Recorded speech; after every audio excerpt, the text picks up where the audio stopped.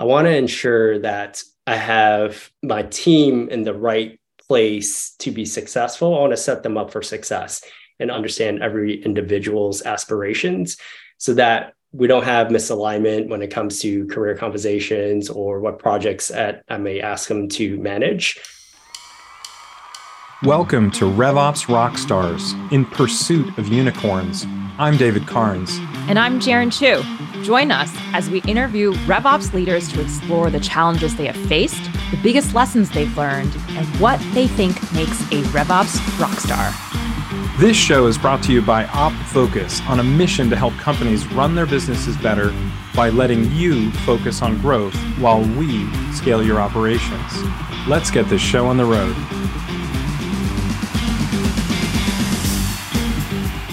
Today's guest is an operations powerhouse. He has led global sales ops teams at a wide variety of well-known tech brands like Tessian, Recorded Future, CarGurus, and Veracode. He's a proven track record of successfully scaling up companies, including preparing for IPOs. We've got the VP of Sales Operations at Dutchie, Cheng. Welcome to the podcast. Thank you. Appreciate that. Appreciate the kind words. You know, Yin, I'm trying to think back. Is it over a decade since we first met while you were at Veracode? Yeah, right around a decade, maybe a little bit more. So yeah, you and I first met at Veracode. I had just started my journey into the tech startup space at Veracode. That's right. Well, I'm really curious, in the years since, and given all your work in RevOps, what's something in RevOps that you've had to learn the hard way? Yeah, that's a really good question. I would say probably two things come to mind. One is as I progress in my career in the RevOps space, the whole notion of over communicating is not something that should be overlooked. What I mean by that is because we're a highly cross-functional team, and because I'm in sales ops currently, I know I'm a little dated because RevOps is a new flavor of sales ops. But because I work largely still with the sales team, I do often partner with marketing, customer success, finance, and other departments. And so what I mean by erring on the side of over communicating is don't just focus on the stakeholders that you're often interacting with. But what we're also focusing on is largely cross-functional projects, which means every stakeholder along the way needs to be communicated with regularly. And so the challenge with that being in the RevOps space is you're so focused on actually managing the work. There's very little time to focus on communicating with the folks, making sure everyone's on the same page, things of that nature. But I have learned that you just have to find the time to do that to ensure that everyone is on the same page. So that's one aspect of what I've learned the hard way. The other is just getting more comfortable with prioritization. And what I mean by that is, as you're sort of a junior to intermediate professional in the whole RevOps space, you're somewhat specialized in your work. You could be a tech stack guru, you could be analytics maven, you could be a number of things within the whole RevOps space. And so if you're not careful with just sort of aligning to some of the most important company strategic objectives and how you connect your work to that, that's also an area that takes time to learn, takes time to improve, and making sure whatever objectives you're managing. And again, to my earlier point around there's just so much work to do for any RevOps professional that you just have to be laser focused on priority alignment with your immediate supervisor, alignment to the most important strategic objectives. So those are both amazing learnings that you've shared with us. I'm curious with the first one around communication. Given there are so many ways to communicate now, are you trying out all the different modes of communication, or do you have regular cadences? How do you keep the stakeholders up to date with what's going on with your projects? Yeah, there's definitely an evolution along with the evolution of technology that's available. Back to my Veracode days, I don't think Slack was a thing, but over my last 2 or 3 companies, it's been Slack heavy and email light, believe it or not. And so like with my current employer right now, there's actually like the default is Slack. We've got Slack channels for just about every topic available. And we leverage the heck out of Slack communication. It works. When I get a Slack communication, I tend to look at it like more quickly than an email thread. So like that absolutely works. So Slack has essentially enabled us to be better communicators and erring on the side of over communicating as well. So technology has certainly helped. I have to completely agree with that. I came back from about a month away for my sabbatical, and I was gone for all these weeks, not signed on at all to Slack or email. And coming back, being able to look at what I needed to catch up by organized topics already, right? By channel. It's not this pile of just, is it actually someone I care about that wrote to me? Is it something urgent? Like there's no organization whatsoever in email. Right. Being able to come back to Slack to say, oh, I know these projects I care about the most. So let me start with those before I look at the other fun stuff that might be also in that Slack workspace. Huge difference. What a game changer. I'm so glad we have Slack for our communications now. 100%. Your company, Dutchie, serves the cannabis industry, and there's all sorts of fun questions I want to ask about that. In the words of some of my friends in the industry, they kind of like to call it's the toast for cannabis, but I know it's a lot more than that. I think you're right around 600 employees right now. Most recently raised a $350 million Series D in October 2021. I think that brings funding to a total of like almost $600 million or more. In your own words, what does Dutchie do? Actually, the way you described it, where you compared it to Toast, is also the way I have described it to my friends and family as well, because Toast is somewhat of a well-known brand within at least the Boston's market. But certainly like once, after it hit IPO, it's become much more of a prominent name. So like that's also how I described it. We're essentially an all-in-one platform that powers the cannabis dispensaries. So like the similarities there are actually even more of a parallel with Toast because they're all-in-one platform for the restaurant vertical. So much like Toast, we will continue to innovate and bring more value to our dispensary partners. I would say like we're in the early stages for sure as a company, but also because cannabis, the whole industry is so nascent. I would say we're also in the early innings of the industry itself. So there's going to be much more work to be seen for sure. Like even from a regulatory and compliance standpoint, this whole like industry landscape changes every quarter, every year. There's also the Safe Banking Act, which means like if it gets approved, complete game changer for the industry because now the big banks could potentially be a partner of ours. So like there are a lot of headwinds, but also a lot of tailwinds behind this industry, which makes it super interesting. Wow. I think the coolest part that I've heard thus far about what Dutchie does is those very complex tax calculations that is associated with all the different kinds of layers of regulatory involvement, right, in places where cannabis is legal. When you're thinking about supporting the sales team, the marketing team, your role right now is in sales ops. Give me a sense of how many folks you're supporting and with what size team you're supporting them with. Yeah, I'll start with my team. So I lead sales operations, the Salesforce engineering team, which is a little bit of a misnomer because they're responsible for much more than Salesforce. It's really Salesforce and its ecosystem of applications, which extends from marketing to sales to customer success, all the way to billing and finance and accounting as well. So it's more like a business applications team, if you will.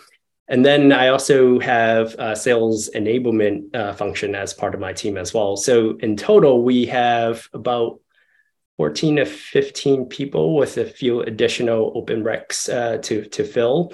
So if we look at the sales organization, I would say probably about 40 or so people from AEs to BDRs to sales leaders. We have a pretty sizable customer success team that does implementations, managing the support case, and then the more of the standard customer success management managers of the team. And then on the marketing side, we also have a pretty decent sized marketing team as well. So all in all, I would say it's probably close to upwards of 150 people. Now, like there are other parts of operations team that aren't part of my team today. So there's one marketing ops person. There's also like some customer success operations and implementation operations team members that roll up to directly that department as well, and those leaders. But yeah, it's a pretty good size team, go-to-market team. Again, we work cross-functionally with our finance partners as well, on top of supporting the go-to-market team. Thank you for that wonderful overview, because I think the definition of RevOps, BizOps, whatever you want to call it, is so different team to team. Your title and team is sales ops, but you're really working across a whole bunch of other functions. And like you called out, billing, finance, accounting, those are often considered finance ops or whatnot, but we're increasingly seeing in the marketplace it getting absorbed into the revenue teams, because that is how the systems interact. Right. When you think about the other teams that are kind of outside of your direct purview, I think you mentioned marketing ops, you mentioned CS ops, how you support the implementations of the different projects.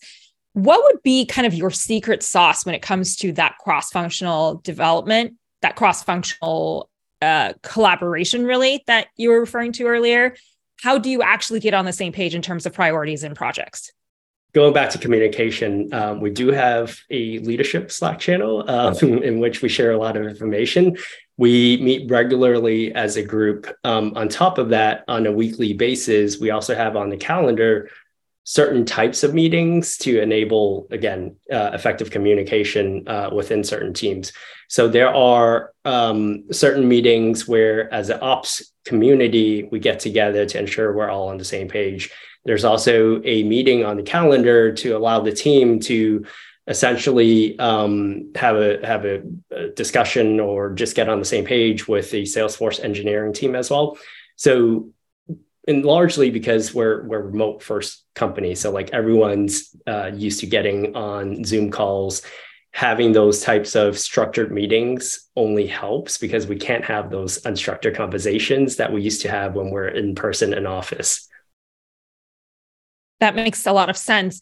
And maybe taking one step further, I'd love to learn about kind of traffic copying to an extent. How do you field requests? And then how do you then distribute that either to your in-house team of folks to work, or to outsourced consultants, outsourced advisors, or just developers to help with kind of that additional workflow? Yeah, we've got essentially a few cues, if you will. One is, anybody who needs help, and generally from the sales team, a request that then leverages our Slack channel. So if they need help from any of the sales ops team members, generally in the form of like quoting or deal desk or reporting, whatever the needs are generally from the sales team, there's a queue for that. And then there's also a separate queue through Jira, because we're actually managing our Salesforce development process directly in Jira, where certain people will submit a request through Jira, gets logged. There's actually a form that they have to fill so that we can sort of like get into the meat of the request itself. And then that goes through a scoping and evaluation process by the technical team. The technical team also consists of employees that are local to North America. We also leverage an offshore team. So depending on the nature of the requests, then it goes through sort of like an assignment process, which is manual for now. Ideally, we should automate some of that for efficiency's sake. And then in terms of like who manages it, whether it's onshore or offshore, that's really dictated by the skill sets, because we've got a few developers on the offshore team that will help us with Salesforce or Financial Force, whatever the case may be. And then on the onshore team, we have a slightly different skill set that they will own certain types of requests as well. So it depends on the nature of the request itself, but we've got it narrowed down to a little bit of a system. Could it be refined and improved upon? Of course. Amazing stuff. I love that the nature of the way you even describe the queues are quite different. Sales, like as easy as just post it in Slack. Whereas if it's a more technical request, fill out the form and give me all these details, which sales will almost never do. Right. So I love you calling out that nature difference. Are you hiring right now? Are you building your team further? I am actually. I've got 4 open roles right now. One for leading the whole sales enablement side of things. I'm looking for a new leader in sales operations. It's a brand new role. I'm also looking for 2 Salesforce admins. We have quite a bit of tech debt as a result of scaling the company quickly, growing quickly. We also had a couple of acquisitions. So like all in all, it's just compiled onto like a lot of tech debt, everything that we can fix, good problems to have, but we need more help. That's an exciting problem to have. So excited for you. Your title is VP of Sales Operations at Dutchie. I'm curious, what does your day-to-day entail? Well, let's see. I started back in March, at the beginning of March, and the folks that I interviewed with were super transparent about the situation, what I would walk into, which I appreciated.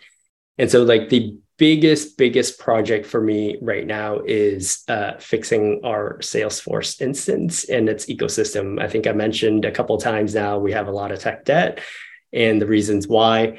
And so like for us to really be able to help the company scale, and we're already a market leader in this space. And even though it's a nascent industry, there will still be more and more states that get approved for recreational cannabis use.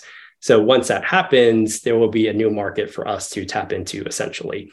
Feels like every year that will continue to happen. Hopefully, that's a goal. And if it ever gets federally approved, then that will also be a game changer for us. So right now, we're preparing as though like something major is going to happen in the future. And in order for us to scale to the next level of growth, we need to have our applications to be able to be nimble to support that as well. For any sort of like startup, any early to mid-stage company, change is only going to be a constant, as the cliche goes. And so like for us, we have to plan for new products, new ways of going to market, new pricing and packaging ideas.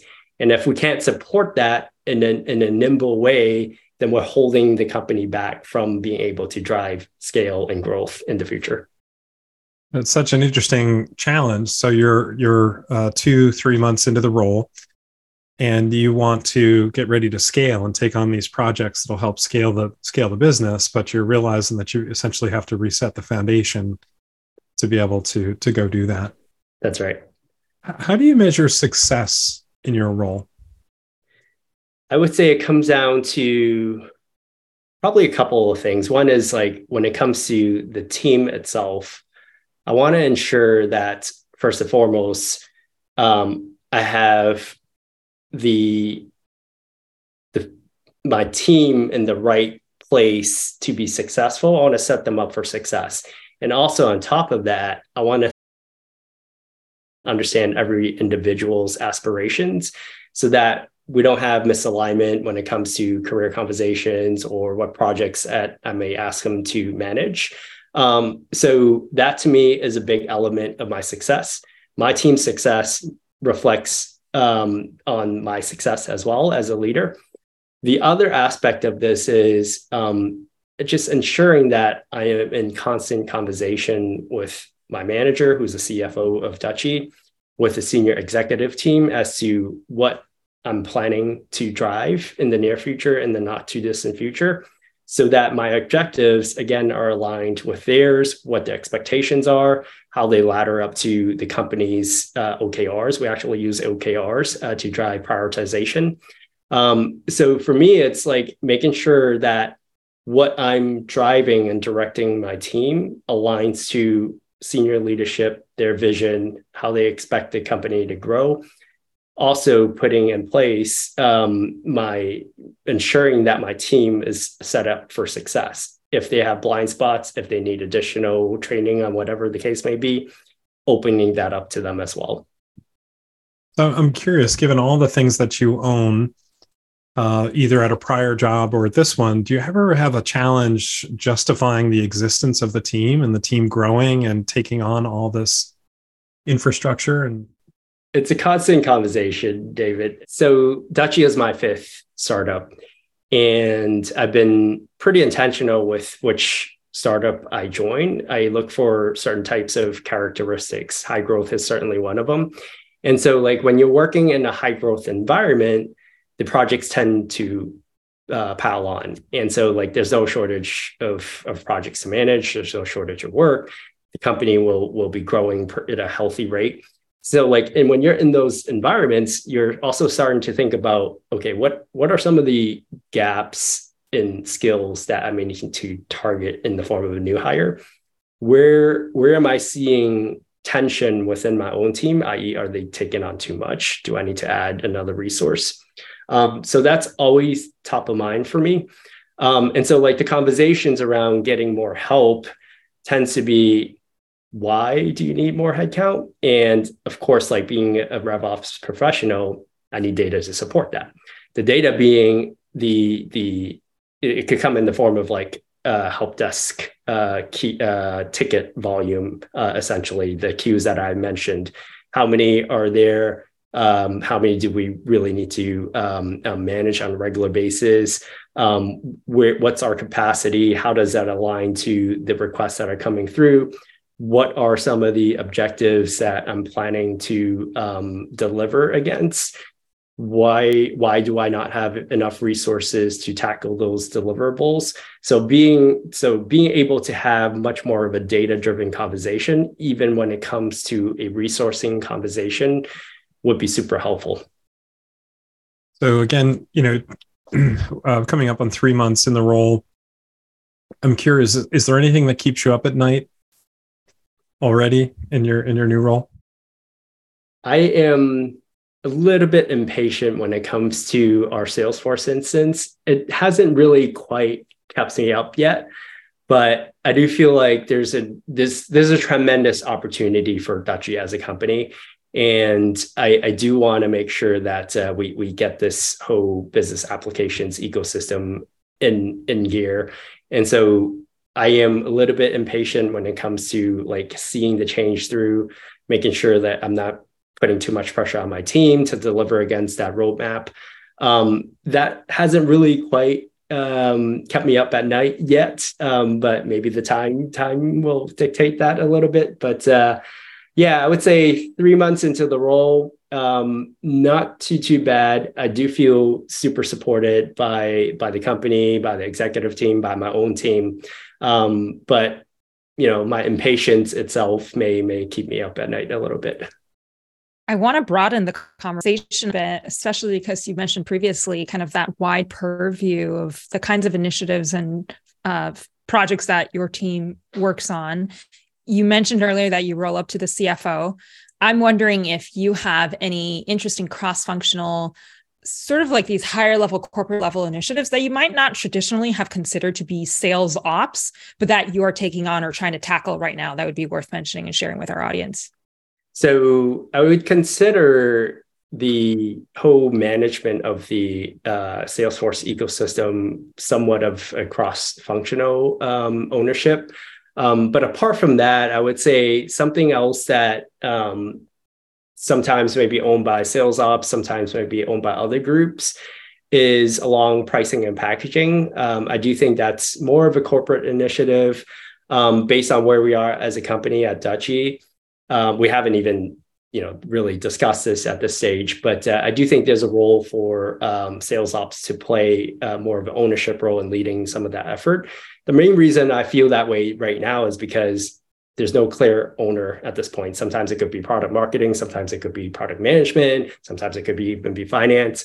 But because of where we are with our Salesforce instance, I would love to own that and drive the ball forward. The reason behind that is any sort of change will have an impact on the Salesforce engineering team. So if we're not careful with what we're actually requesting from the team, there's a negative consequence to it on my own team. And so therefore, like both from a strategic and tactical standpoint, it makes sense. We're close to the data. We know where all the skeletons are buried. We understand how to like write reports on what the true discounts are, slice and dice it many different ways, how we're winning the market, et cetera, et cetera. So like from that standpoint, there's absolutely a big role for sales operations to play. That's an obvious one to me. And then, I mentioned scaling the business, getting ready for potentially an IPO, which is something, in an outcome that most startups sort of like have as part of the journey here. And so like even something like IPO readiness, it's again, more of a corporate initiative, but sales ops will often get involved from many, many different angles as well. At risk of getting into a deep rabbit hole here, you have helped other fast-growing businesses with their IPO readiness process. Would there be anything you would flag in terms of calling out what companies should keep an eye out on sooner than later if IPO is in the near future sort of horizon?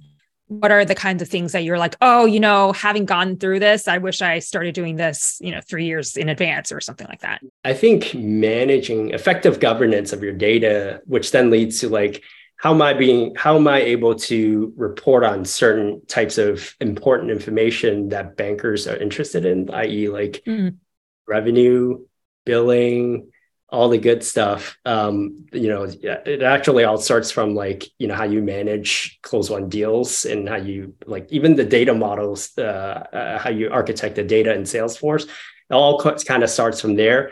And then of course, they're going to want to understand very deeply the different slices and dices of customer performance, product performance. Again, it all starts in Salesforce. So like, the more you can get ahead of that from a data architecture standpoint, the better off you'll be.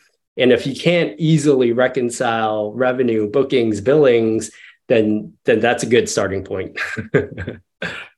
I love that you call that out, because one of the biggest areas we've seen at OpFocus in the last several years when the IPOs were coming like fast and furious, the number one demand we saw in our services was actually helping with that re-architecture of account structures and data model, because so much of account structure had just been that way since the beginning, right? Like nobody ever really thought to say, let's take a step back and does this make sense for who we're selling to anymore?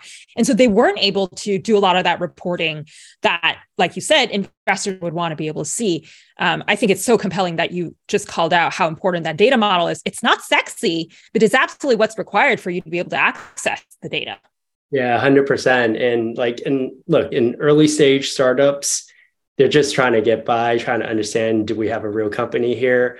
And then most often, they don't even have a RevOps pro help them think through and plan through, like, what does good look like in a data model? Who should manage our Salesforce instance?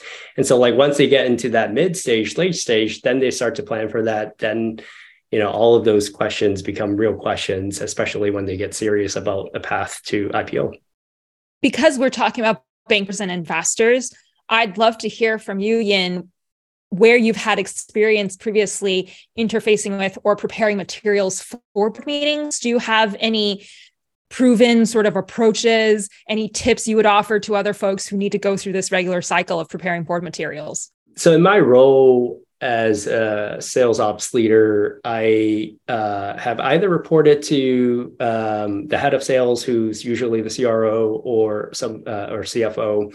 And so like, obviously both of those individuals, both of those roles will be part of any sort of board meeting. And so I have had the opportunity to be part of those conversations, putting together a board deck, what's our narrative, plan for that. And so like when you're meeting with board members, it's generally just once a quarter, and maybe it's a half day, maybe it's full day. So you want to optimize your time with them. And so like, if you're just thinking about it solely from just a weather reporting standpoint, then that's not the best use of their time. They are individuals who are incredibly smart, capable. They've seen a number of other companies, their performance, They understand market conditions, probably early signals as to what's changing in the economy. So you absolutely need to tap into that sort of knowledge and intelligence. And so like what we usually try to do is come up with at least one or two key things that we want to hear from them, get their feedback. Are we thinking about the business the right way from this angle? At the very least, it validates at least some of our own theories walking into that meeting. But best case is maybe they'll help us think of some information from a new angle that we hadn't thought of. Wow, that's really interesting. Oh, thanks. So, Yin, I'd love to talk to you about technology now. We've talked about Salesforce since we first met. And certainly the go-to-market tech stacks have just blossomed in the years since. The number of tools that you're managing now is just an incredibly multiplier above what you managed when we first interacted. Is there a tech stack tool that you could just not live without? Apart from Salesforce, yes. I have been a big fan of Clary since I first bought them at, at Recorded Future, bought them again at Tessian. Huge fan because it automates and streamlines a number of things that I or my team would otherwise have to do manually in the form of spreadsheets. So not only does it facilitate forecasting, but it also connects to Salesforce. So there's a bi-directional sync between Salesforce and Clary so that reps can manage their pipeline within Clary while it also writes back to Salesforce. But the most interesting aspect of Clary is the analytics engine that it comes with. It helps you understand at the rep level, at the team level, at the company level, conversion rates by stage. How has the pipeline moved from one date to another, things of that nature. All super, super important information as we think about driving predictability in the business, which of course is one of the key tenets of any RevOps Pro.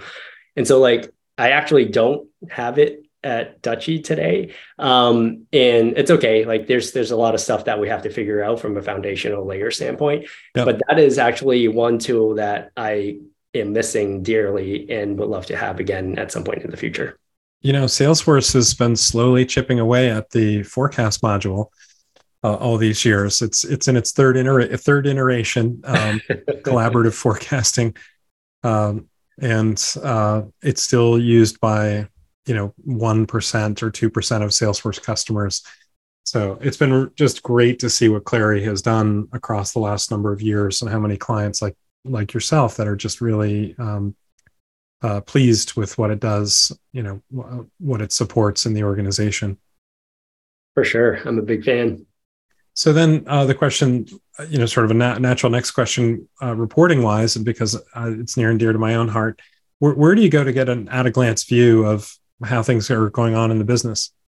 I tend to lean towards Salesforce, Salesforce reporting, Salesforce dashboard.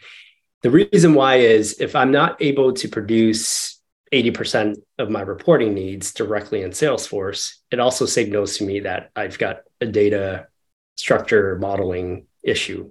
So for me, I tend to lean into that. And if I can't, there are, of course, limitations to Salesforce standard reporting and dashboard.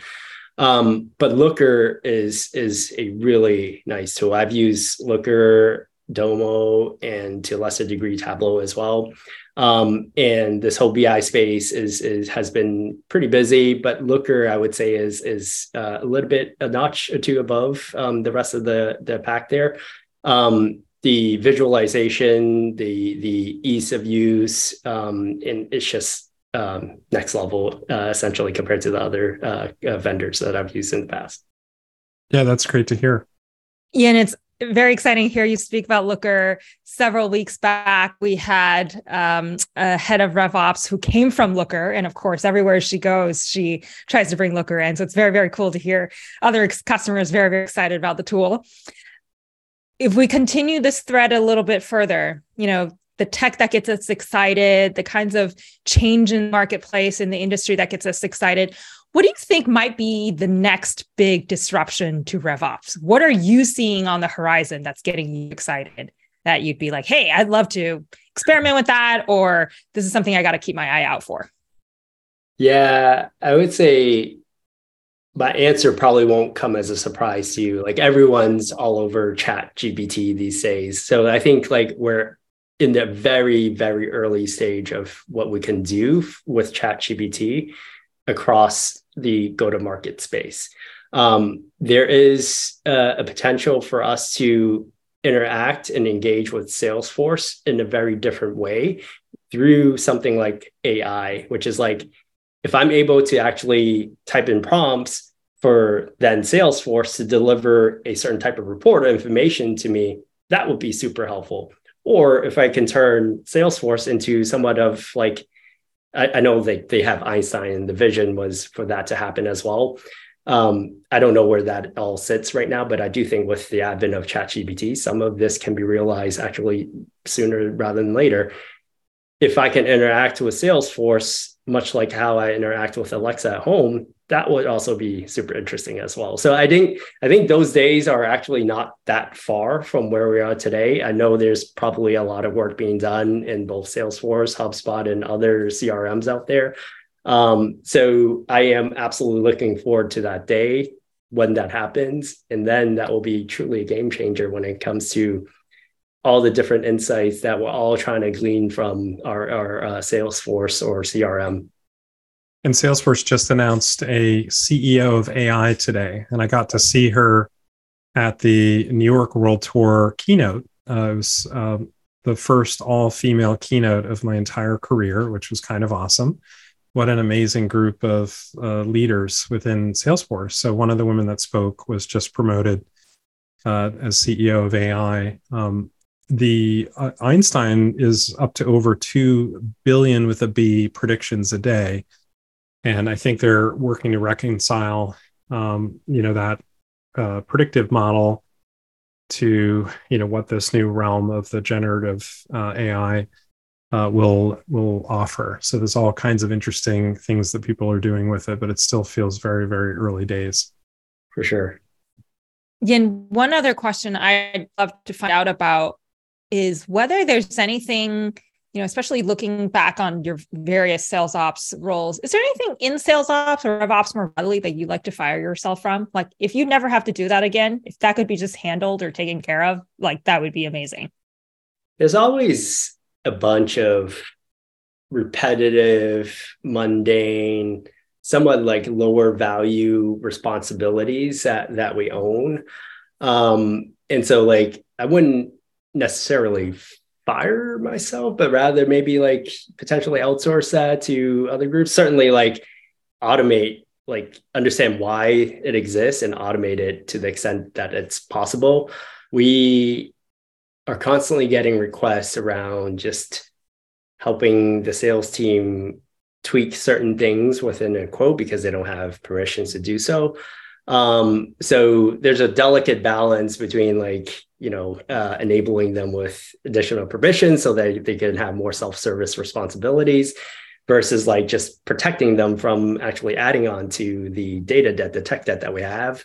So there's a delicate balance there. I would say like, if I can, I would focus a lot of my own energy, my team's energy to like understand like what's causing these types of requests that we continue to get, which is something that I've discussed with the team, and think of ways to automate it or somewhat of a workaround so that we can focus our time on more value add projects, which is always a conversation that we're constantly having. But like when I think about, what things I want to get rid of, it's more of the tactical responsibilities, enabling my team to be more of a value add to the organization, essentially. For this next part of the podcast episode, we want to talk about you. You studied accounting at Suffolk. You did a master's in financial services from Boston University. Very cool. You had a previous position. You were VP of Sales Ops at Tessian. You've also had sales ops roles at Recorded Future and CarGurus. You were a director of FP&A at Veracode, among other roles there. I'm curious, given this long background, like going way back to the beginning, like how did you get into SaaS sales ops and SaaS RevOps? Yeah, it's been an interesting journey, although I've heard similar paths to RevOps as well, which is I started off in finance. I worked for larger companies in the bioscience and medical device space. And so there wasn't actually a sales operations team. It was more of like you're in finance and you are a business partner to certain departments of the company. And so that was my first stint, being a business partner to the go-to-market team. So supporting the sales and service organization from a finance standpoint, doing a lot of the forecasting and budgeting and planning, which is like one of the responsibilities of now the RevOps space. And also like, working through other needs as well. And so it's through that experience where I started to fall in love with just the energy that comes with working with go-to-market people, salespeople. And it was when I landed in startup and tech with Verico, which is how we met, David. And at that point, I didn't intend to move into this new space for me at the time. It was a recruiter from Verico that pings me on LinkedIn, which is like how all recruitments take place these days. And we started having a conversation. It wasn't an easy decision because I was changing industry. I was actually going to move from a management role to an individual contributor role. But in the end, I thought that the opportunity to try something different in a new space was too good to pass up. So that's when I decided to move into Verico, startup technology, disruptive technology. And I haven't stopped since. Like now I'm addicted to the whole startup technology SaaS space. So this is home for me. This is what I love to do. Yeah, that's so great. You had such a fun period of growth. And we worked with Veracode for many years. I remember being in this teeny itty bitty little office. It must have been their first office. And then their next office was a little bit larger. Then the next one was even larger. And then the next one was huge after that. So what a fun run that you must have had. And I can totally see how you got, bitten by the bug of being part of high growth SaaS companies. Yeah, it didn't hurt that I worked with a number of incredibly intelligent people. I still keep in touch to today. A lot of them have been super successful. I see their, posts in LinkedIn, their new job changes, promotions, et cetera. So that has certainly reinforced this whole idea of staying in this space. If you could go back to the beginning of your career and give yourself a piece of advice, what might that be? I would say a couple things come to mind. One is probably begin my startup tech journey a little bit sooner. I didn't actually move into that space until about 10 or 11 years ago, which was at the time probably several years into my career. And I would say if I had a choice, I probably would have started sooner to learn about this space a little bit sooner in my career. The other is probably having a stint in sales, not necessarily quota carrying sales, but even if it's something like being a BDR, SDR, calling on the phone so that you can truly understand what a day in their life is really like, because ultimately I am trying to help them gain more efficiency, get better at selling, landing bigger deals, whatever the case may be. And so for me to really live a day in their life and I can actually say that would go a long way.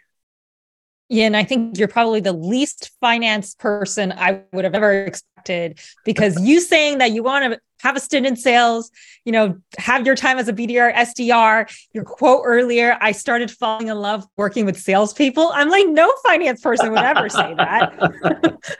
You are quite the special breed, but it does explain, I think, in many ways, the success you've experienced in these last number of roles, because you have that financial background to be able to successfully roll up into a CFO, to be able to successfully look at sales ops in a very analytical way without losing that very human curiosity that you're clearly demonstrating on our conversation right now. Appreciate that. In an ideal world, what's next on your career bucket list? Ooh, a couple of roles come to mind.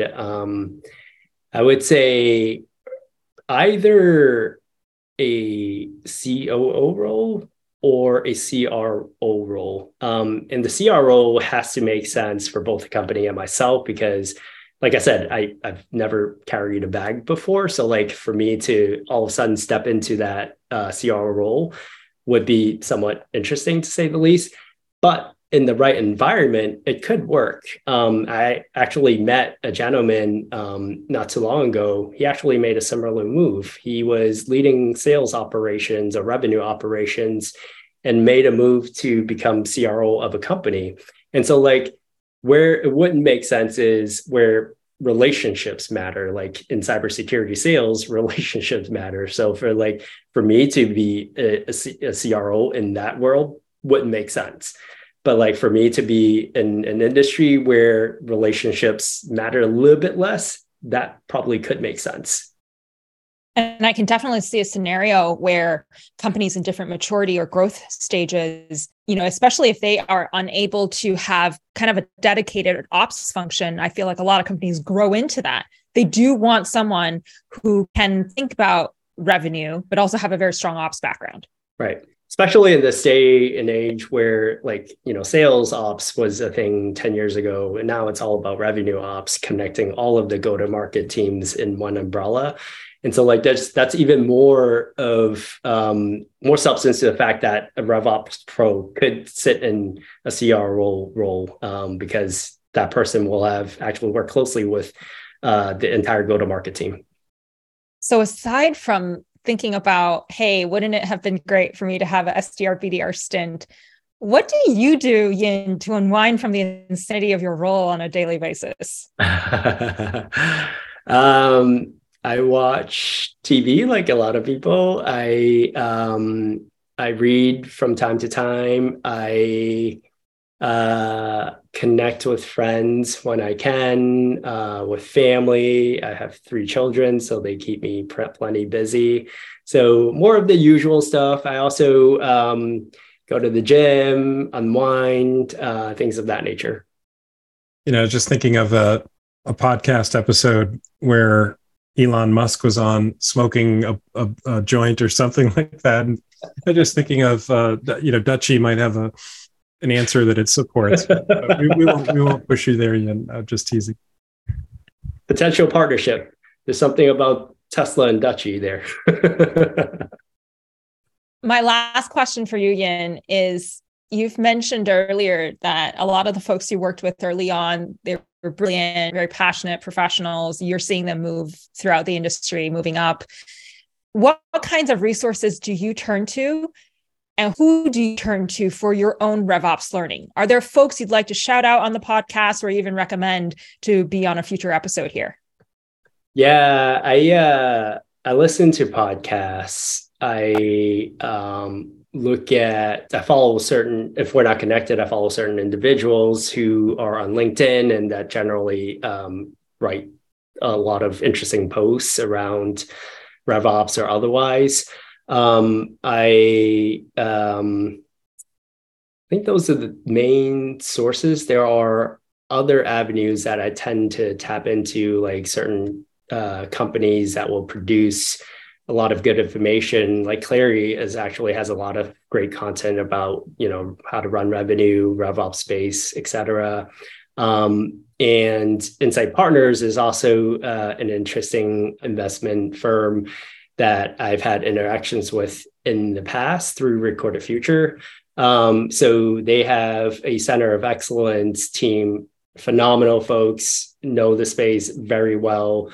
I was able to tap into an intranet that they have that I was able to lean into a lot of the content that they created as well. So great resources there. Some of the folks on the podcast side I listen to, Sean Lane has an interesting and very informative podcast around RevOps. Roslyn Santa Elena also has an interesting podcast. I think she started a collective in the RevOps space. And she also has a ton of great content on LinkedIn, on her LinkedIn feed as well. There's a SaaStr podcast that I listen to from time to time, also a ton of good information. So if you're eager to learn, there's no shortage of resources out there. So, Ian, I'd like to talk to you next about, or ask you next about where people can find you. I know you've got a LinkedIn profile. You mentioned, connecting on that 10 years ago or so, or being approached by a recruiter through that. Is that the main social platform that you're on? It is the main social platform that they can find me. I just don't have enough time for anything else, unfortunately. Yeah, totally understand. And because of my children, because I try to stay away from social media as much as I can. LinkedIn is one that I visit religiously. But yeah, that's the best place to find me, is LinkedIn. And where can somebody learn more about Dutchie? At our website, www.dutchie.com. There are other resources out there as well, but that is the main source. Well, fantastic. Ian, this has been such a pleasure to have you on the podcast with us today. It was so interesting to hear your movement from accounting and finance over toward sales ops, hearing about your experience with tools like Clary and Looker, and also the advice to yourself that you wish you'd had a role in sales, or to consider a role in sales as part of someone's learning and having empathy in the role of sales ops. We really appreciate your time and sharing so much with our audience today. Well, thank you, David. It's been a lot of fun. Thank you for having me on. Enjoyed the conversation very much. And I, of course, want to thank so many of our listeners for following us on this journey and listening into Yin's story today. If you learned something today from our conversation with Yin, please share the podcast with someone, subscribe, like, favorite, whatever it is on your preferred podcasting platform, send it to a colleague. We would love to continue building this RevOps community and help each other learning the best. Thank you, Yin, again for being on the podcast today. Thank you, Jaron. Appreciate it. And this has been another exciting episode of RevOps Rockstars. See you next time. Stay classy, Rockstars. And that wraps up another episode. Thank you so much for joining us.